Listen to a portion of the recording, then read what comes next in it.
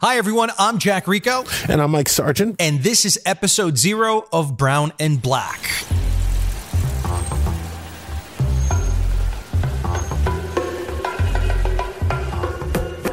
This is a new podcast exploring the convergence of race and pop culture, hosted by me, a Latinx. And I'm African American, or what they used to call Negro. And the whole concept about the show is rethinking how pop culture news and opinion is conveyed in America today. I'm the founder and co-president of the Black Film Critics Circle. I'm the chief film critic for WBAI Radio, and I'm a frequent guest culture critic on PBS NewsHour, Fox Business News, Al Jazeera, and others. So you guys know a little bit about me. I'm a Latinx entertainment journalist with over 20 years experience in the media. I've worked on Univision at Telemundo in Spanish, and then I've been a national contributor on The Today Show for about 6 years and VH1 working with Nick Lachey.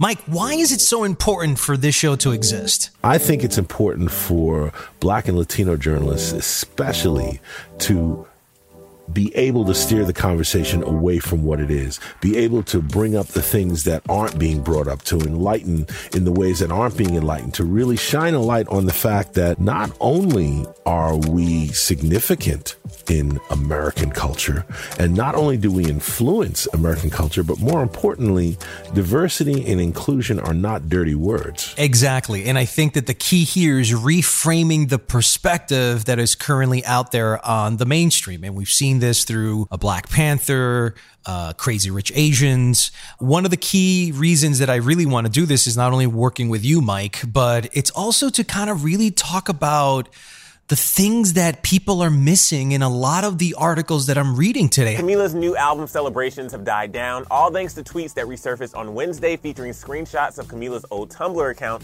where she posted offensive and racist memes and comments. Veteran TV journalist Tom Brokaw is apologizing tonight for controversial remarks he made today about Hispanics and immigration. You know, when you read coverage of something that's happening in the media and they may point out, oh, this is bad or this is this, or have an opinion, you know, even when you're reviewing a film, which we will definitely be doing on this show, there's a perspective that very often is overlooked. I feel like what we represent is that blind spot in the media's eye. I like the way you just said that. Can you do it in a trailer voice, Mike? If you're looking to see through the blind spot in the media's eye. Do you do this when you're in the bathroom just taking a shower?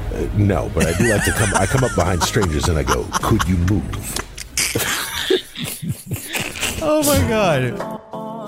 And one of the things you can expect from the show are interviews with filmmakers, artists, and journalists. And the whole concept is to examine the complex nature of entertainment and race. Honestly, you can't watch a movie and not start thinking about diversity and inclusion. You know, who is the director? Are they African American? How come there haven't been more Latinx directors, female directors? What happened to indigenous people on film? How come they can't be stars? These are questions that I've been trying to get to the bottom of for years, and unfortunately, I haven't unless I've done it in this space. This is, to me, a crucial moment in entertainment today. We're going through a major evolution in the way we talk about our stories from the perspective of our cultures. There are a lot of things that we almost take for granted. I went to see a movie recently. It's a brand new 2020 science fiction film. Half a dozen characters that are in danger of being killed underwater. Within the first 10 minutes, the Black character dies, saving the white character. Now, is that just coincidence? Is it just a cliche? Is it unconscious racism? Or is it intentional? Is it intentional? And what does it say? Why is it that the Black characters die saving the white characters and there are no other characters of any other ethnicity after that? So, did you see a movie called Birth of a Nation? Yes, I did. Yes, I did.